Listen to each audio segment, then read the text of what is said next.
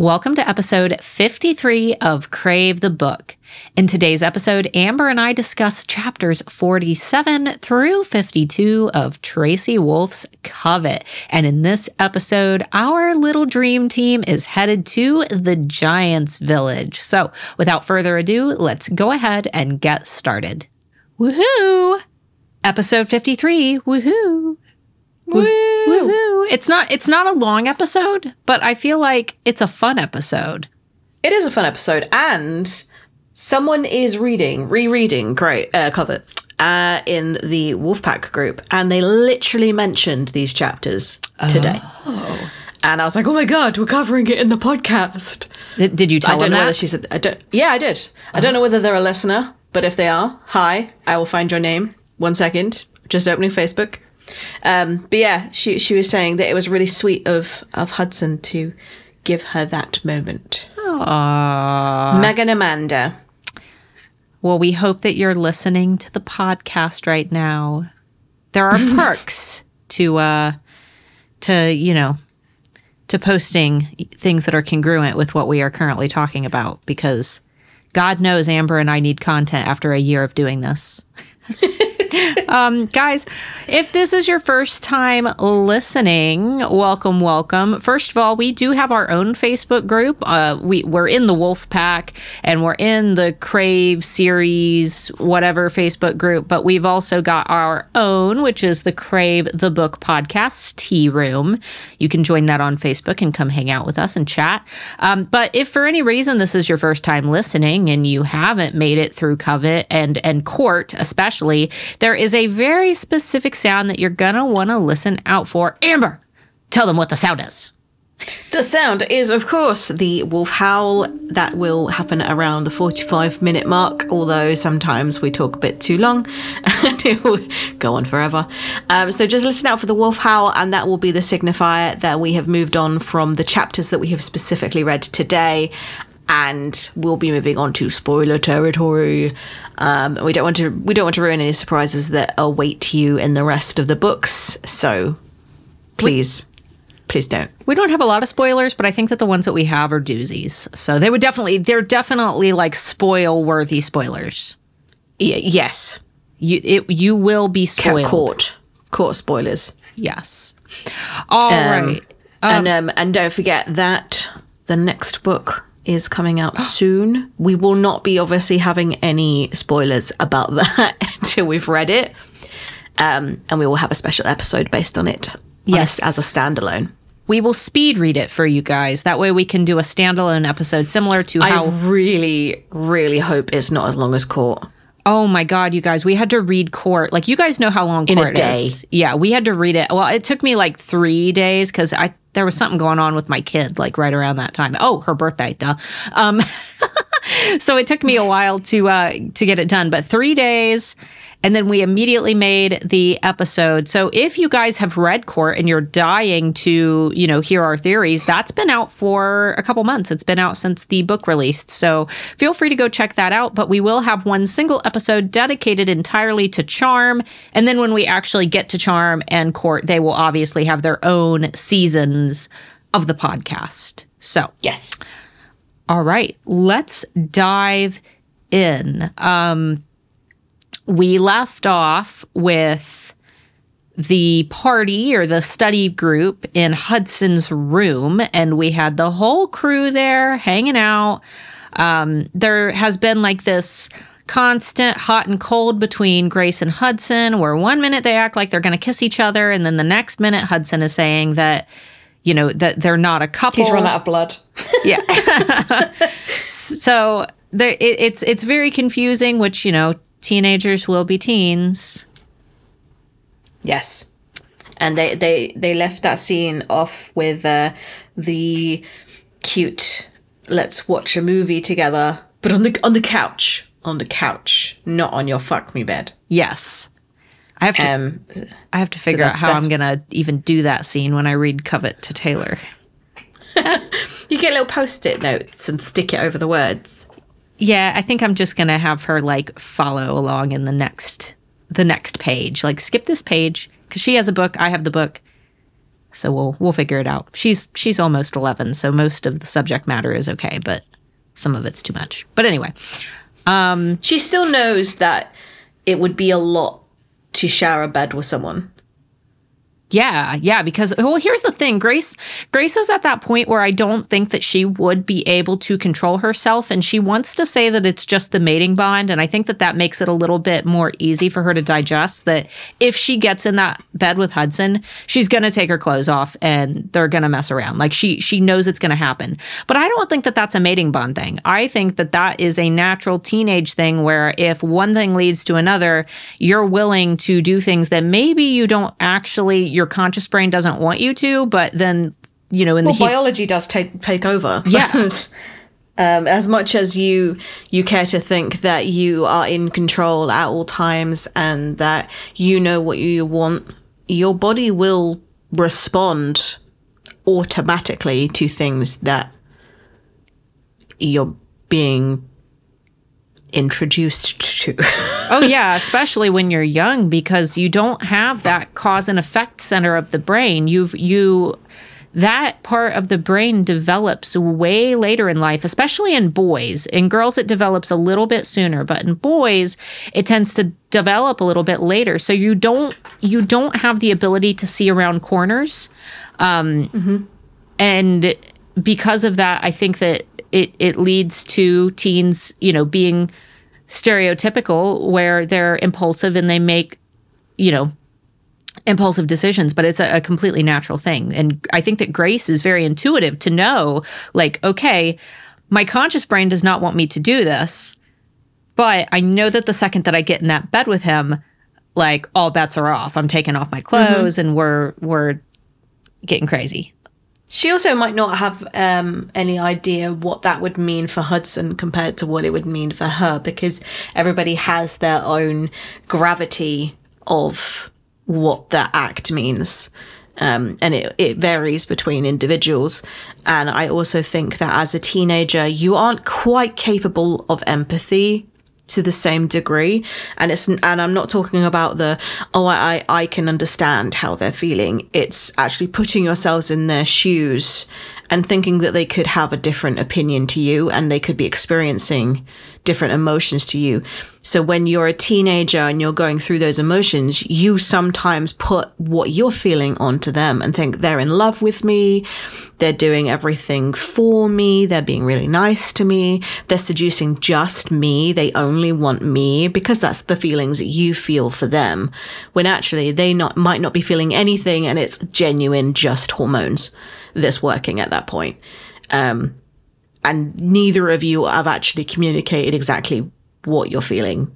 Yeah. And it's good to be straight up. If you are just, and I definitely see this more in guys than you see it in girls, though obviously there are, plenty of girls who don't want a relationship. They just kind of want to have fun, and there's nothing wrong with that. But I think that being open about that right away is very important. Whereas, if you just want to be the little hummingbird, going from flower to flower, that's totally fine. But if that's what you want, don't let someone get to the point where they're falling in love with you and assuming that you're falling in love with them if your heart's not in it.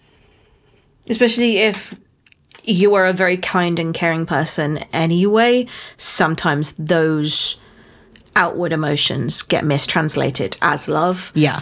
Because childhood trauma with me, for example, anytime a man will pay me any kind of attention, my brain immediately thinks that they're in love with me. Yeah.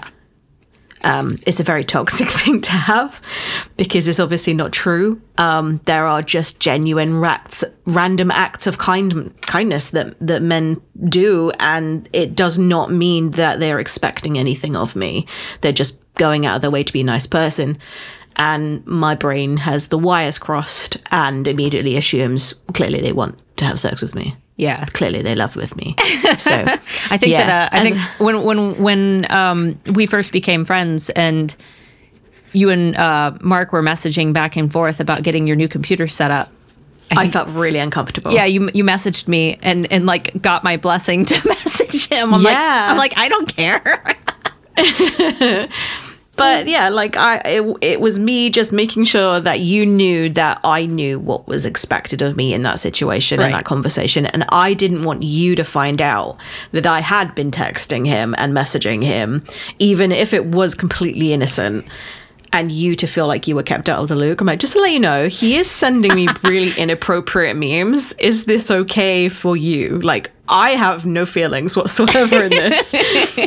But if you know your husband and you know the levels of which he goes to in a normal relationship with any kind of friend, if that's normal, then I'm okay with this. Yeah, if he's overstepping, I'm letting you know now. No, it's like when you've been married 12 years, your give a shit meter is just like always. Give a shit meter. My give a shit meter is always like geared to 0. So, but anyway, so the room is clearing out and Grace wants to stay in Hudson's room.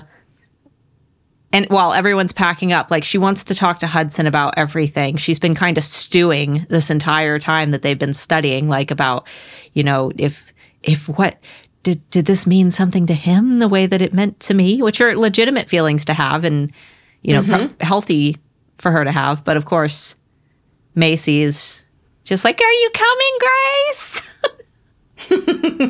Just totally. Well, literally the last message that she had sent Macy was, hurry the fuck up. Yeah. I need you to rescue me. So Macy would think that Grace wanted an excuse to leave. Yeah.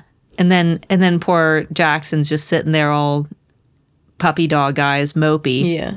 You know, when like as a group of girls and they go like, oh, I'm going to the toilet. And you go, okay. And they're like, are you coming? And you're like, no, why would I? And they look at you with like this stupid face, like, excuse me, but you're coming with me. Or talking. And you're like, okay. Yes, I absolutely do need to go to the toilet.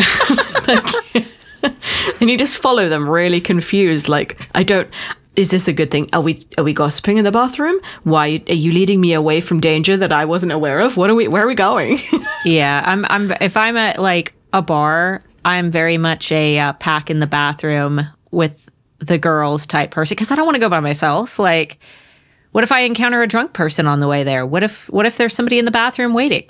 What, you know, what if I'm abandoning my friends and they encounter a drunk person? Like, yeah, but safety, exactly, safety. Though I think, but when I'm at the table and I don't need the wee, I forget that. Yeah. But they look at me, the girls look at me like, are you coming? And I'm like, no, why would I don't need to go. I guess I will. But yeah, I'm just imagining Macy just being like, are you coming? No. She's like, I need you to leave. You're being a cockblock right now. Go, Macy, go. So Jackson walks by and, Grace is mostly concerned with upsetting Jackson by staying because he's kind of been a mopey moo the whole time. But Jackson kind of walks by and tells Grace that it's okay. Like he whispers to her so that only she can hear. And she goes through this like full blown, like comparative inner dialogue about how her relationship with Jackson was and how it is with Hudson and, how her and Jackson, they found each other when they needed each other and that they were both broken and they completed each other and yada, yada, yada. And how it's different with Hudson because Hudson was in her head and now he knows like everything about her, not just what she chooses to share, which is how, Jackson has realistically known Grace for way shorter of a time and way less intimately than Hudson has. Her and Jackson, they haven't really talked about her childhood or her feelings or her values or her morals or anything that would make up an important relationship. They've just kind of horsed around. And this doesn't seem to be a very calm relationship either. Like her and Hudson seem to manage to find those moments to still be, I know it sounds stupid, but still be human together. Whereas her and Jackson always had more important things to do. Yeah. And, you know, And if Grace did as well, he would throw a proper strop about her not spending the night with him in his tower, whereas she was needed to study. yeah, there's a difference between, it's like, check your hair guys and bedhead guys. So a check your hair guy, that's like right when you know you're going to go see him, you have to make sure that your hair is perfect and your makeup is done and you're wearing your nicest outfit, and you don't want there to be any reason that he could look at you and say, ugh, which is very much Grace and Jackson. Jackson doesn't see Grace in any state less than perfect by her choice. She always makes sure that if she knows that she's going to see him, that she is looking her best, feeling Pristine. her best. Yeah. And if he seeks her out when she is not prepared for him, she's very uncomfortable. Whereas Hudson was in Grace's head, seeing her literally like laying in bed, waking up, the alarm clock going off, turn it off. And it's almost like they had like that slumber party relationship where they saw each other at their best and their worst. And the relationship Didn't care about it either. Yeah, yeah. And it wasn't like, oh no, don't look at me, I'm hideous. It's actually like it was so normal and natural to them that it just became an everyday part of life. Yeah, full comfort. And I've been with guys that are the same way. There's the guys that like, I make sure that like, if I take a poop in the bathroom at their house, like I'm like running the faucet so they don't hear the plip-plops, spraying the air freshener, pretending that I don't poop at all so that they Women don't know. Don't poop, guys. Yeah, we don't poop. But then Then there's like my husband where I'm just like, yeah, I'm going to go take a shit. Yep. Like it's the relationship where you feel like you always have to be 100% perfect 100% of the time. That's not sustainable. And to my point with Jackson and Grace finding each other when they're the most broken and Grace saying that they completed each other, that is never a good thing. Your person can be perfect for you, but if you are not a complete person when you find your person, you become so reliant on each other that life without that person seems impossible. And I know that it seems romantic to think that somebody is your world and that you cannot live without them and they're your everything and you would do anything for them, but you are doing them a disservice by being less than a human when you get into a relationship with someone. You need to bring your full self to the table, complete and, you know, not looking to fill gaps in your life with their love, because it can go one of two ways. Either there is friction and resistance because you hold high standards and expectations to each other that neither one of you is going to be able to actually uphold because it's your expectations that you've placed on that person to fix you, or you break up and life seems completely hopeless and meaningless without that person because you had nothing left, which is what we see in New Moon when Edward leaves Bella and she literally just falls into such a state of depression that there is nothing left of her. And I've been through that. I've known that experience. And it's so unhealthy. I know that if anything happened to my husband today, I would be devastated, but I would not die.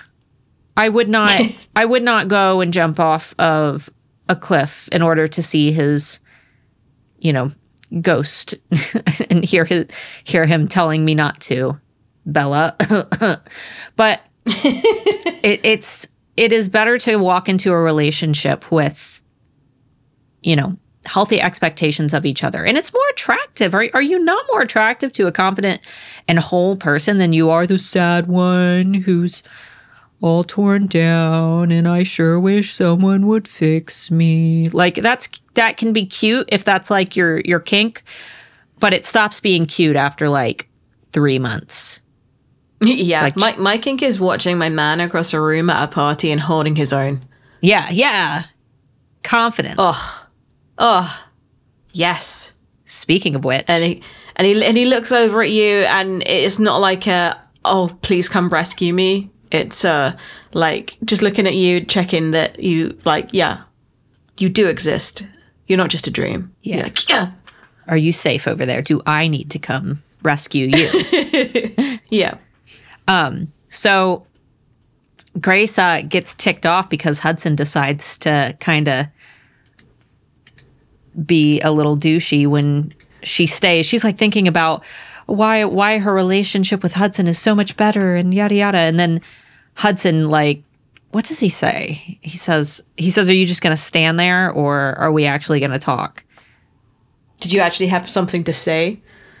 And then that makes her real mad. Yup. But then he blocks her path. She goes to leave. She grabs her bag. She's like, fine, I'll just leave then. And he stops and blocks her path. But of course, the only thing that she's staring at is his jeans, his ripped up jeans. And so my question is, if Hudson blocked your path while wearing his Dom jeans, those Dom jeans wouldn't exist anymore. I would hope that they had Velcro. Just See, I know that you were picturing like some stripper like rip off Magic Mike movement, but I pictured like the pants that you put on little babies so you can get to the their poppers. So you can get to their diaper. Like long john pajamas. That way you can poop while you're camping. Have you ever worn an item of clothing that your husband doesn't know how to undo? Oh yeah. That moment where they're just like baffled is amazing. I've worn dungarees that he couldn't work it out, and then another one where I was wearing some like sports leggings, like yoga pants, and it had a zip for your phone at the back on your bum, and he just did that zip up like. And I was like, they're just leggings. They pull off while you're doing a zip. Horizontally. Smooth. Oh, it was adorable. Yesterday, I was wearing a pair of sweatpants yesterday that are, because my waist is slim, my butt is big, and I had these sweatpants on that are tight on my waist, but I kind of got to like hike them over to get them over the butt cheeks, you know what I mean? You got the threshold. Yeah, you got to do the jump to get them on. Mm-hmm. And my husband thought he was going to be slick and walk by and yank them down. They didn't come down. They just landed on my butt. Like they stopped. He's like, "Why are your pants so tight?" I'm like, "They're not. I'm hourglass. It keeps everything in place." I wore these pants for just this purpose, to prevent this type of thing from happening. One of my favorite lines in any TV show is from The Heat, and it's Melissa McCarthy, and she asks Sandra Bullock, "What are those?" And she goes, "They're Spanx." She's like, "What are they for?" She goes, "They keep everything together." She's like, "What, like medically?" After I had Taylor, I wore lots of Spanx to keep myself medically together. I felt like I was going to fall. I felt like everything was going to fall out of me. So that's partially true. So Grace says this quote, "Milk toast is so much easier to walk away from." This was the first time I have ever seen this word like written out. And I actually had a Facebook post that popped up in my memories 2 weeks ago from where I had posted and said, all this time, I thought that it was milk toast. And someone commented on it and they said, "I've never heard that word. It must be British." It was your mum. Oh, it was my mom. It was my Yeah. Is it British? It was your mum. I have no idea what that word means. Milk toast? But Scott did. I thought it was like because you blowing put it hot up and in a cold. Marco Polo and he knew what it was. I still don't know what it was. I've heard it a couple times in my life, but for those who are like also saying, "Man, milk, I thought that it was milk toast too." No, it's MILQUE toast. And I thought like my brain always went to like milk. Maybe it's like some struggle term back from the, how there's always like those like weird 18th century terms that are rooted from like poverty. You know what I mean? Like just, and they, it is. I mean, I've gone onto Google and found the etymology of it. Which is? So there's a character called Casper Milquetoast in the comic strip. called The Timid Soul. And it was created by an American cartoonist called Harold Tucker Webster in 1885. Oh. And it was first published in 1924, and the character was named after the American dish milk toast, spelled exactly how you think it's spelled. And it's a food consisting of toasted bread in warm milk. So some depression food. Definitely. Milk toast is an egg corn of milk toast. But what's the actual definition of the term? Is it just blowing hot and cold, like one extreme to the next? No, it's a timid or feeble person, like feeble, insipid, bland person. Oh, well, that... Because that's and I also have some sketches of his comics as well. Well, now we all learned something today. But she said milk toast is so much easier to walk away from. Is she saying that he's easier to walk away from when he's being timid, or is she saying that she is timid, therefore it is easier for him to walk away? I can't remember the context. I literally just read it like 2 hours ago, and I can't remember. But a very timid, unassertive, spineless person, especially one who is easily dominated. Oh, daddy. So Grace also, she goes through like this sequence of like how she feels about Hudson, and she's like, he smells like sandalwood and yada yada yada, like safety. And that's really great, because you just brought up the fact that she feels safe with him. Mm-hmm. And that her gargoyle or a voice inside her that she's not quite sure what it is yet pipes up when she's listing all of the reasons why she likes being around him, when she was comparing the way that they were both quite kingly. And her gargoyle went, and safe. Don't forget safe. Yeah. That's cute. And it's nice that like she's already associating a smell with safety as well. That means that she's getting that kind of association that he is safe, and that, you know, when you go like, okay, I can replicate this smell, so I know that all I might need is one of his jackets or something. Oh yeah. So that, yeah, but she doesn't, because she doesn't know that joy yet. Of winning your partner's hoodie to take home, and you go, ha ha ha, I'm gonna sniff this when I fall asleep, and then in a few days it stops smelling like them, and you're like, oh, I've stolen your Armani. Ew, man, you know what? The teenage boys here, it's like they'll douse their hoodie in like Axe body spray and then let you take it home, and then like it's so strong that you're like, I'm just gonna like put it under my pillow. Thing is, that doesn't smell like them. Then you can just literally go and buy a can of Axe body spray wherever you want and spray it on your own plucking clothes. Like, that's not the person's smell. No. That's their deodorant. I never wear the same deodorant twice, so I must not have a smell. But that's incorrect. Like, I know I have a smell. My dogs recognize me. My husband recognizes my smell. It's weird that we all, you know what's weird is like, if I were to have, my mom's scent in particular is one I remember. I'm very scent oriented. It's because my eyes are bad, my ears are bad, but I think that my scent is stronger because of it. And even to this day, like if you were to give me like my mom's pillow and like, you know, somebody else's pillow, I could tell you which one's my mom's because I know her smell. Mm-hmm. I know my husband's smell. And it's weird because like we never really know what our own smell is. You'll never know. And you can't describe a person's smell. Like a person's smell doesn't have words that you can describe it with.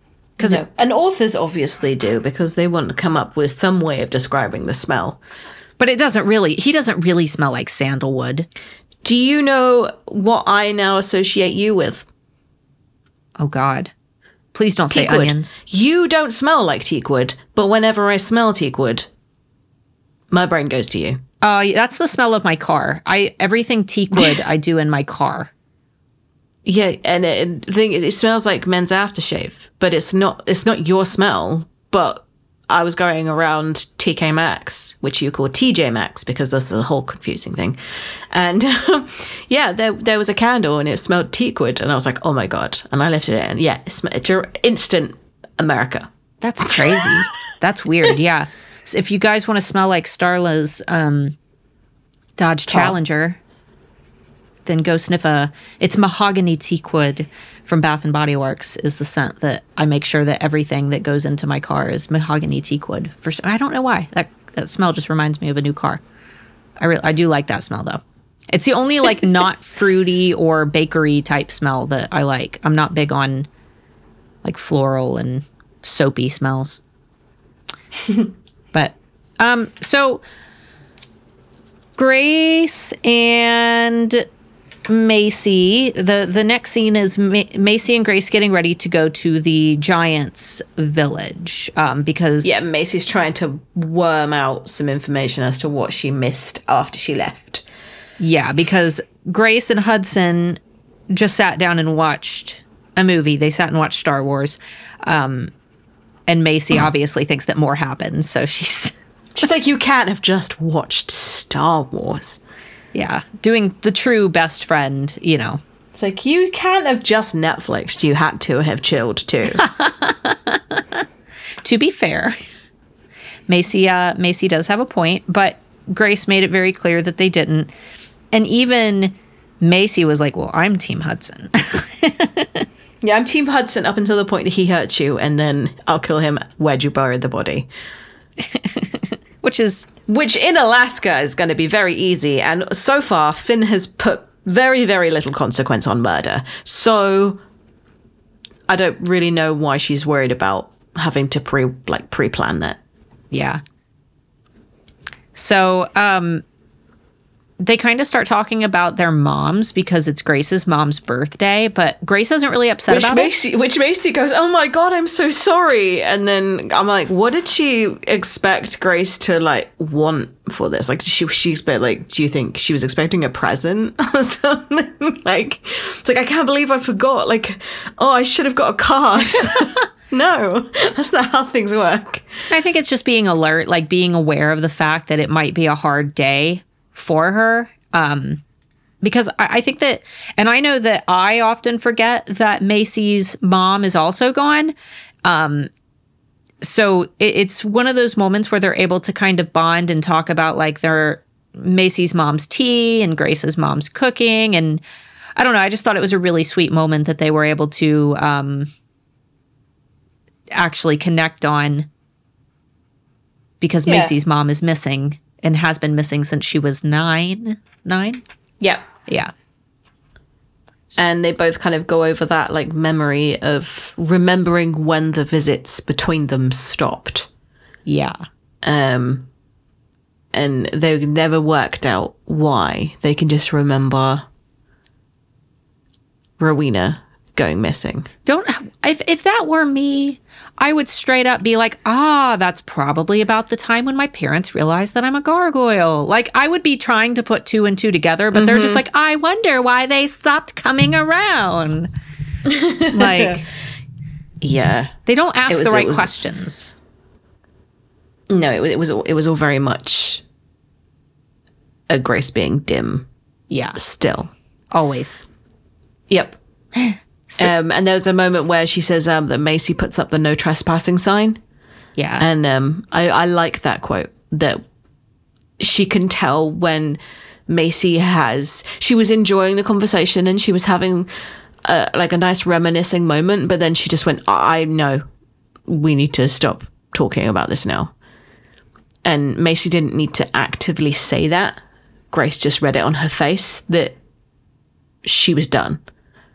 Yeah, because this is the happiest Macy's been in a long time. Like she stated that she wanted to basically be in a good mood today. Like she was wearing a rainbow coat rather than wearing black, and it's the first time that she's decided like we're going to have a good day even after everything that's happened and after Xavier's death. Like it's the first time that she's actively tried to have a good day. Mm-hmm. So Grace wanted to steer clear of anything that could ruin that for Macy. Which is sweet. So they meet up with the crew to head to the Giants Village. And out in the woods, Macy's doing all her spell work and, you know, creating a portal to get them to the Giants Village. One of my favorite lines, though, in this whole thing is Eden says, "What can we do to help?" And Macy says, "Stay out of my way." I love that because any holiday, and I'm sure that you probably noticed this when you were here in the US for Thanksgiving, I always have people come up and they're like, "What can I do to help? What can I do? Tell me what to do to help you out. Can I make this?" I'm like, "No, just stay out of my way." Like, I will prep everything by myself, and you being in my way is going to prevent me from doing that. I would like to do everything on my own. I do not want help. So that was like one of those lines that I was just like, yes. So usually my thing is, you want to help? Okay, entertain the dogs and the children. Yeah. Over there. Keeping more people out of my way will be more useful to me than you grating cheese. Please go over there. Go over there. Yeah. I don't want... And your house is quite small. Like, your living room is in the same room as your kitchen, so people can't really stay out of the way. Yeah. So you probably feel it a lot more. But yeah, when I did my birthday party, we had a barbecue, so we had a cookout in our garden, and everybody was outside. Everybody was outside in the garden, and there was just me at the opposite end of the house.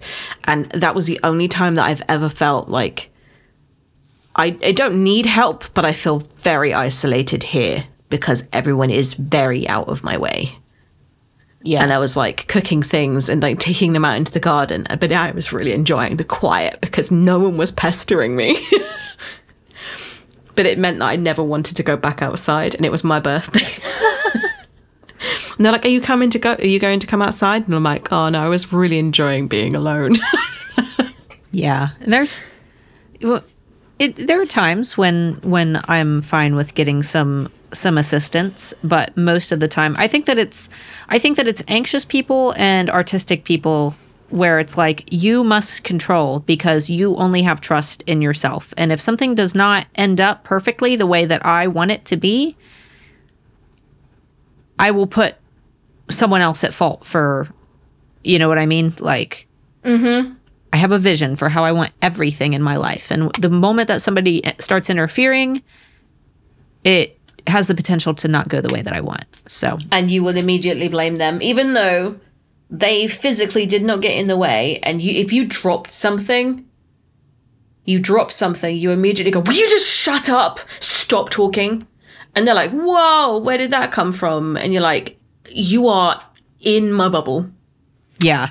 And I know that I did not drop this because you were in my way or because you physically made me drop it, but you are an embodiment of my frustration right now. So please leave.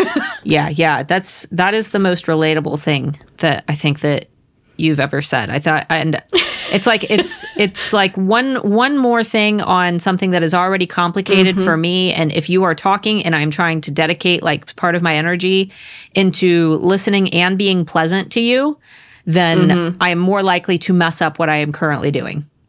Yep. And you will be the sole reason. and the target of my frustrations. Yeah. And I always apologize. And I always say, like, I'm really sorry. But I am very frustrated right now. And you are not the reason, you are not the cause, but you are not helping. Yeah. And I think a lot of people are always like really taken aback that I snap, because I don't snap very often. And it is usually because I'm doing too many things, and then they add that extra bit of, I require your attention, and I'm like, all of my attention is gone. We are at 100% capacity for attention. I do not have 1% left to get. Oh, I gave it. I dropped something. Yeah. Yeah. I definitely relate, and I'm assuming that if Macy messed up this portal, like she had said in Crush on the Unkillable Beasts Island, like, we could all just explode into light. Like, oh. Yeah, that's quite a terrifying eventuality. That is just like, oh yeah, by the way, we could just, explode into light. Yeah, so it's probably pretty important that she has focus while building this portal. Yes. So Hudson drops the babe word. He's like, well, babe, like... Yeah. And it wasn't in a corny, like, at the end, like, oh, babe. No, it was like casual. Or the beginning. He sprinkled it into a sentence that he already planned to say, which was like... The second that happens, I'm just like, oh, yeah. yes. But it was... And he's trying to... Because this is a really cute scene where essentially he had done all the research for Grace on being a gargoyle so that when she was ready to ask him, he would have all the answers, because he knew that she's scared of finding out something about herself that she didn't already know. And when she asked, apparently his face just lights up because he's like joyous that she's finally had this courage to ask him how he knew to bury her in the ground so that she would survive. And he's talking about how the unkillable beast, why he thinks the unkillable beast is so large, and it's because he's been chomping down big boulders for breakfast. Yeah, and that's the reason why Hudson knew to bury Grace at the end of Crush. And he's like, well, what would you do? And she says, I'd make myself as big and badass as I possibly could if she were in the position of the unkillable beast. But then I was thinking, like, you've already done this before. You literally, at the end of Crush, which you literally never do ever again, you get giant. Yep. And that's not one of Hudson's powers. No, Hudson can't get giant. I mean, as far as we know. Ooh. I know where your mind went. Yeah. But I think that she does it, but I don't remember her being a gargoyle while she did it. She was a gargoyle the whole time. Yeah. Well, then she's an idiot.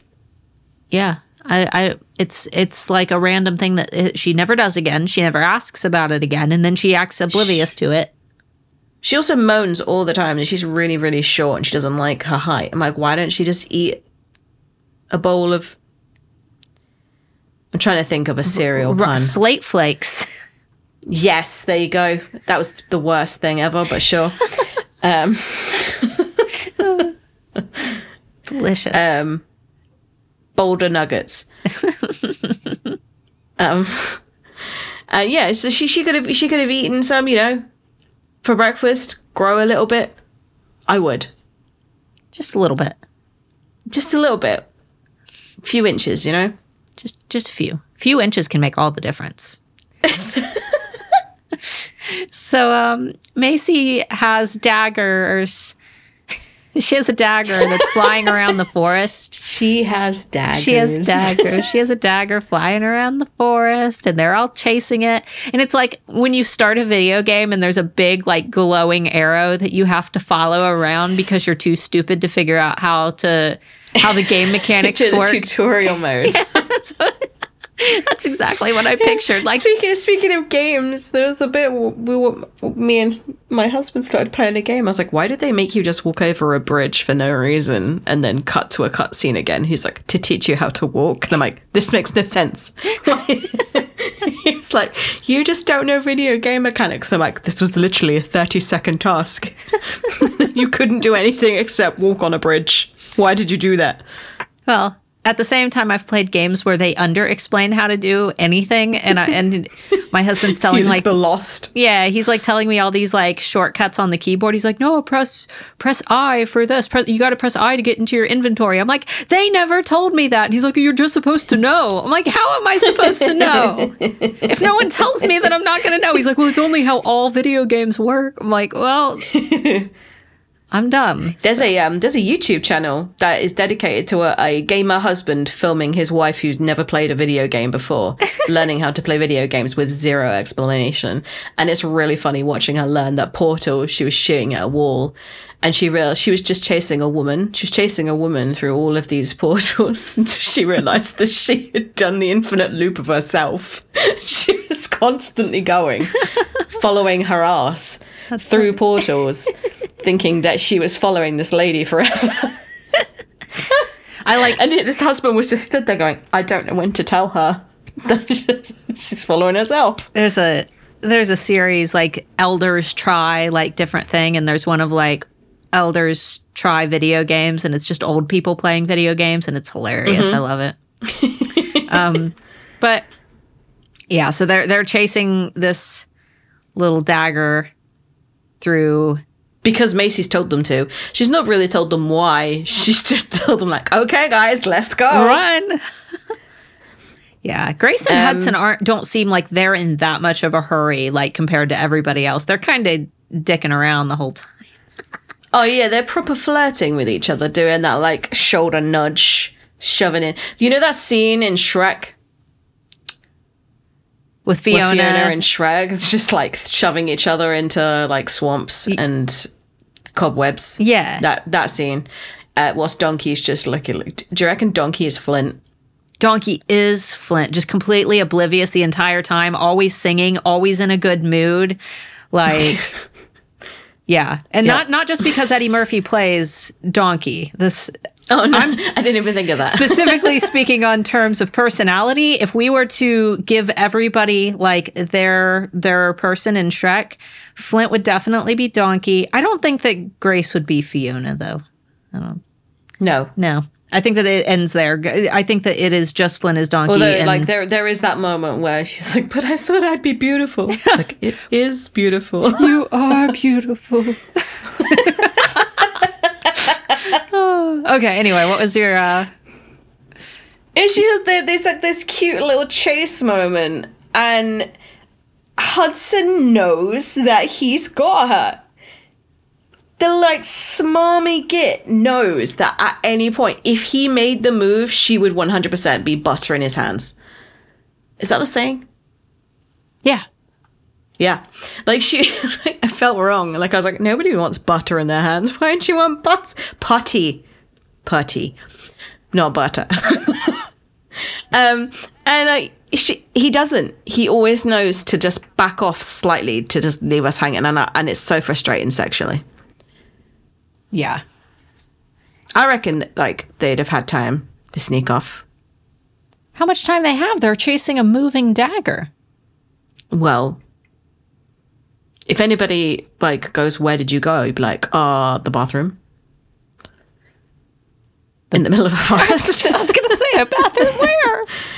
We go to the toilet together, okay? The Shrek outhouse. Just went in the complete opposite direction. We followed the other daggers that fell to the floor. They're all just laying there. But yeah, there's like this really like cutesy moment where she's like, wow, it's gorgeous. And he's doing that thing where he's looking at her and goes, yes, it is gorgeous. But you are beautiful. But you are beautiful. Yeah. And then they find themselves in this like magical forest, and then Grace goes on this like reminiscing like memory about how she never wanted to leave because she could feel the magic of a forest and blah blah blah blah blah. And yeah. And then she describes trees that, as a Brit, I have never seen. Oh yeah, redwood trees. So I'll go ahead. What is our minute mark right now? It's at 54 minutes. 54 tree, making a note.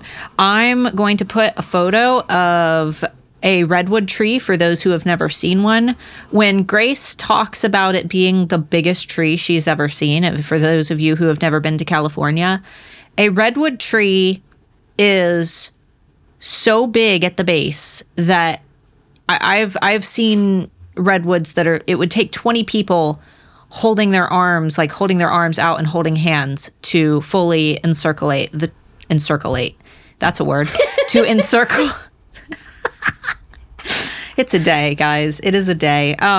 To encircle the base of a redwood tree because they are so big. I actually have a photo of my husband and his grandma standing on a redwood tree, and they look like little ants standing on this fallen tree. It is insane. So, and it fits the giant, theme very well, because when you're there, it just feels like Jurassic Park. Like, it does not feel like you are in the current time. Yeah. You kind of feel like it doesn't really matter how big you are in your normal world. The moment that you step into this universe, you immediately feel minuscule. Yeah. You got really quiet all of a sudden. I moved the microphone very far away because the train went past. That was like a freight train. Oh, okay. I was like, and I just forgot to move it back.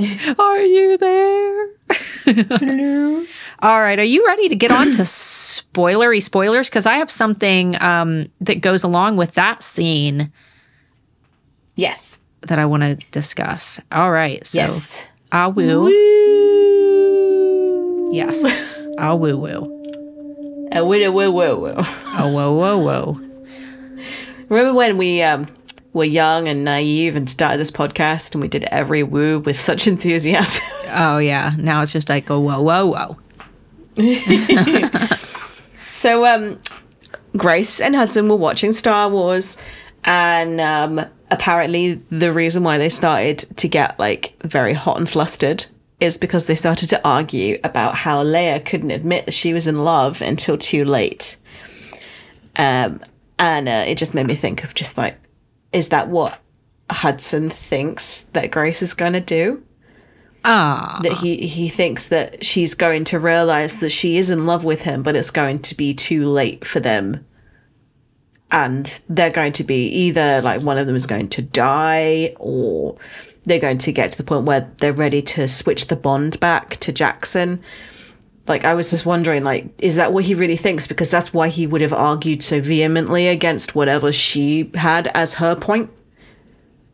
Yeah. Because how can you argue against that? Because Leia did realize that she was in love too late.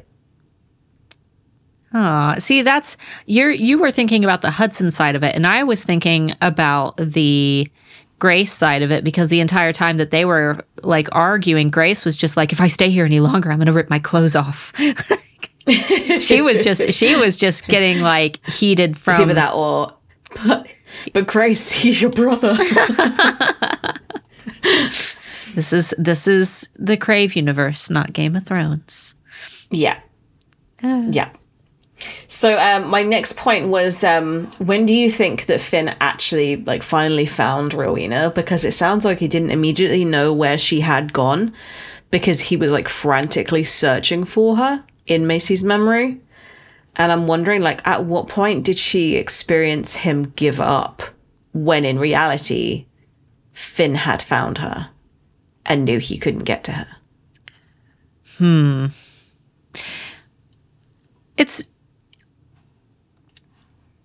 So in court, Finn is and has fully been aware that Rowena is in the prisons at the vampire court, right? He's fully aware. And Macy's mad at him because of it, I believe. Because he's never brought it up. Okay. I think that I don't think it's necessarily like, I can't believe you didn't rescue her. I think it's more, how could you let me think that my mum had abandoned me? Right. Because that's probably more devastating to her, where she's been thinking badly of her mum all this time, and actually her mum is being tortured in a dungeon this whole time. You know, you guys know we give Uncle Finn some hate, but I'm kind of, I don't know. I don't know how to feel about him knowing that his wife is locked up in a dungeon, starving and being tortured, and him just going about his merry way as a headmaster. Because despite the fact that earlier in the podcast, I said that you shouldn't dedicate your life like 100% to somebody, and that you should have some form of existence outside of that person, if that person is locked away by an evil tyrant and you have magical abilities, I would say that the more dignified and right thing to do would be to stop at nothing to retrieve them. But it kind of seems like Uncle Finn is checked out. Yeah. Like he's not really, he's like, well, if I try, then like they'll kill her or something. Like I'll just leave her be. Like, no, that doesn't sound like a good thing either. It's not a solution. No. So because I like, it doesn't sound as though he has been trying to get her out this whole time, even just like secretly. Yeah. Like having an escape plan, like should this one thing ever happen, I know I can get her out. Or I just need Cyrus to be distracted or anything like that. Like, he doesn't seem to be trying to engineer anything for her to get out. Like, no bargaining, nothing. Yeah, yeah. And I mean, there have been, I'm not saying that like it would have been like good for him to like trade Grace for Rowena or anything, but I'm sure that there have been things that would heighten Cyrus's social status within the circle that, you know, that he and literally the headmaster of one of the largest paranormal schools could have figured out. Yeah, like I don't think he's offered anything. Yeah. So maybe he knows, though, because Rowena wasn't necessarily capable of leaving. So you're right. You're right because of her deal. But he could have been. Maybe he did try and get her out and then realized that she was screaming in pain. Maybe he didn't realize that there was a reason. Because no one knows about Isadora at all. Yeah. And the deal with the crone.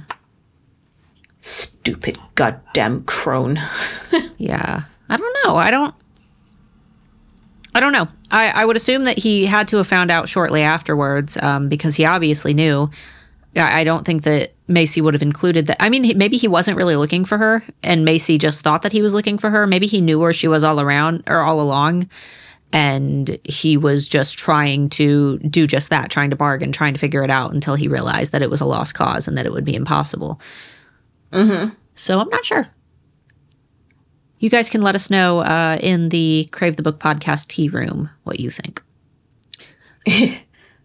So my final spoiler and our last point, Grace's trip as a child that she mentions in these chapters, she talks about how she went to the Redwoods as a kid and she never wanted to leave, and how her parents, you know, they worked in San Diego, so she couldn't stay as long as she wanted, but she like put up a big fuss about leaving. And then Grace, in these scenes, she pulls the dagger out of the tree and rests her face on the tree. And everyone's like gasping because a bunch of wildflowers have grown all up around Grace and the hole that was in the tree has healed. So she's kind of channeled her earth magic. In the bonus chapter for Covet, in the Witch's Court version, Grace is a child in those redwoods. We get that scene where she visits the redwoods with her parents. And this is the first time that they realize that she has earth magic. This is like when they realize, like, oh no, she's not just a human. She basically, like, as a little girl, she like floats up in the air and flowers bloom all around her. And she like spins around in a little circle up in the air. And it's like her parents' worst nightmare. So meanwhile to her, she's like, look, Mom, I painted a pretty picture. Yeah, she's all just so innocent and sweet, and her parents are just like, oh no. And then they say that they need to take her to Rowena Foster, which we now know is Macy's mom. So did Grace's parents at that point know that she was a demigod, or was it just a realization that she's a gargoyle? Because in all of the gargoyle-y powers is creating flowers, and is that one of them? Is that one that we're incorporating in to all of the gargoyle-y? I don't know, because I feel like they would have seen her transform into a gargoyle before flowers and things were innate. I don't think she actually turned into a gargoyle when she was in... No, but at the same time, at the end of court, maybe, no, I don't think it was at the end of court. I think it was like third of the way through. Rowena says that she reckons that Grace is also a witch. Yeah. So maybe she was just showing like witchy things. And then I think they were to the point where rather than it being we need to hide this because she's a gargoyle, I think they were more, we need to hide this because she's showing that she has powers. We're supposed to be human. So. But they weren't, were they? I just popped open I just popped open the bonus chapter, and it's got them kind of, her parents are watching her crouch down. She presses her hand to the ground, and they're trying to figure out what she's doing. And they say that, like, of course, I've seen this before. You don't grow up around elemental witches without seeing the frenzy occasionally take them over when they're immersed in their element. But Grace isn't a witch. She isn't anything. When the bloodletter spell backfired, it stripped Cillian, which is her dad, of his powers, and that carried over to Grace. She has no witchcraft in her, of that I am certain.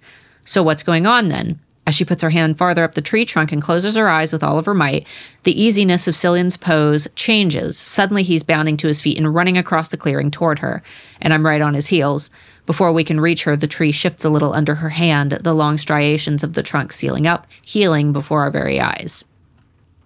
So she's not a gargoyle. The more she spins, the more flowers there are. So by that time we reach her, we're wading through blooms. How could everyone miss the fact that she's an earth elemental? Cillian says, I don't know, but she's obviously, and then he breaks off as Grace stops mid-spin.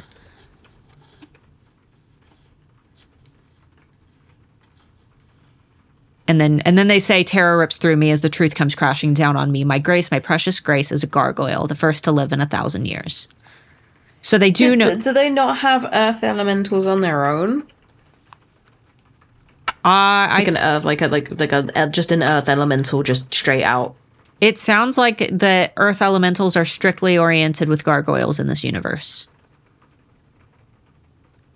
based on how they're describing it in those bonus chapters. So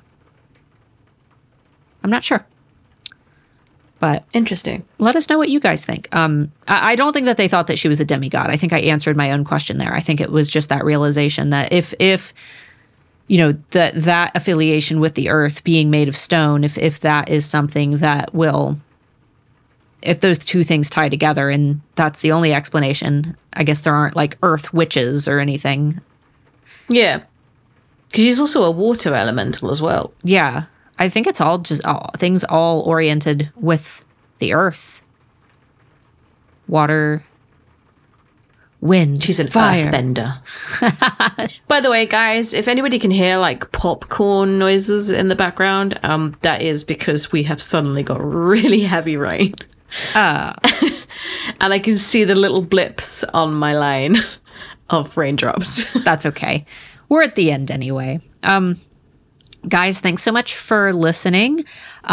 Make sure that you join our Facebook group. That is the Crave the Book Podcast Tea Room if you want to hang out and chat with everybody about these episodes as they come out. And yeah, thanks so much for listening, and I guess we'll see you next week. Bye-bye.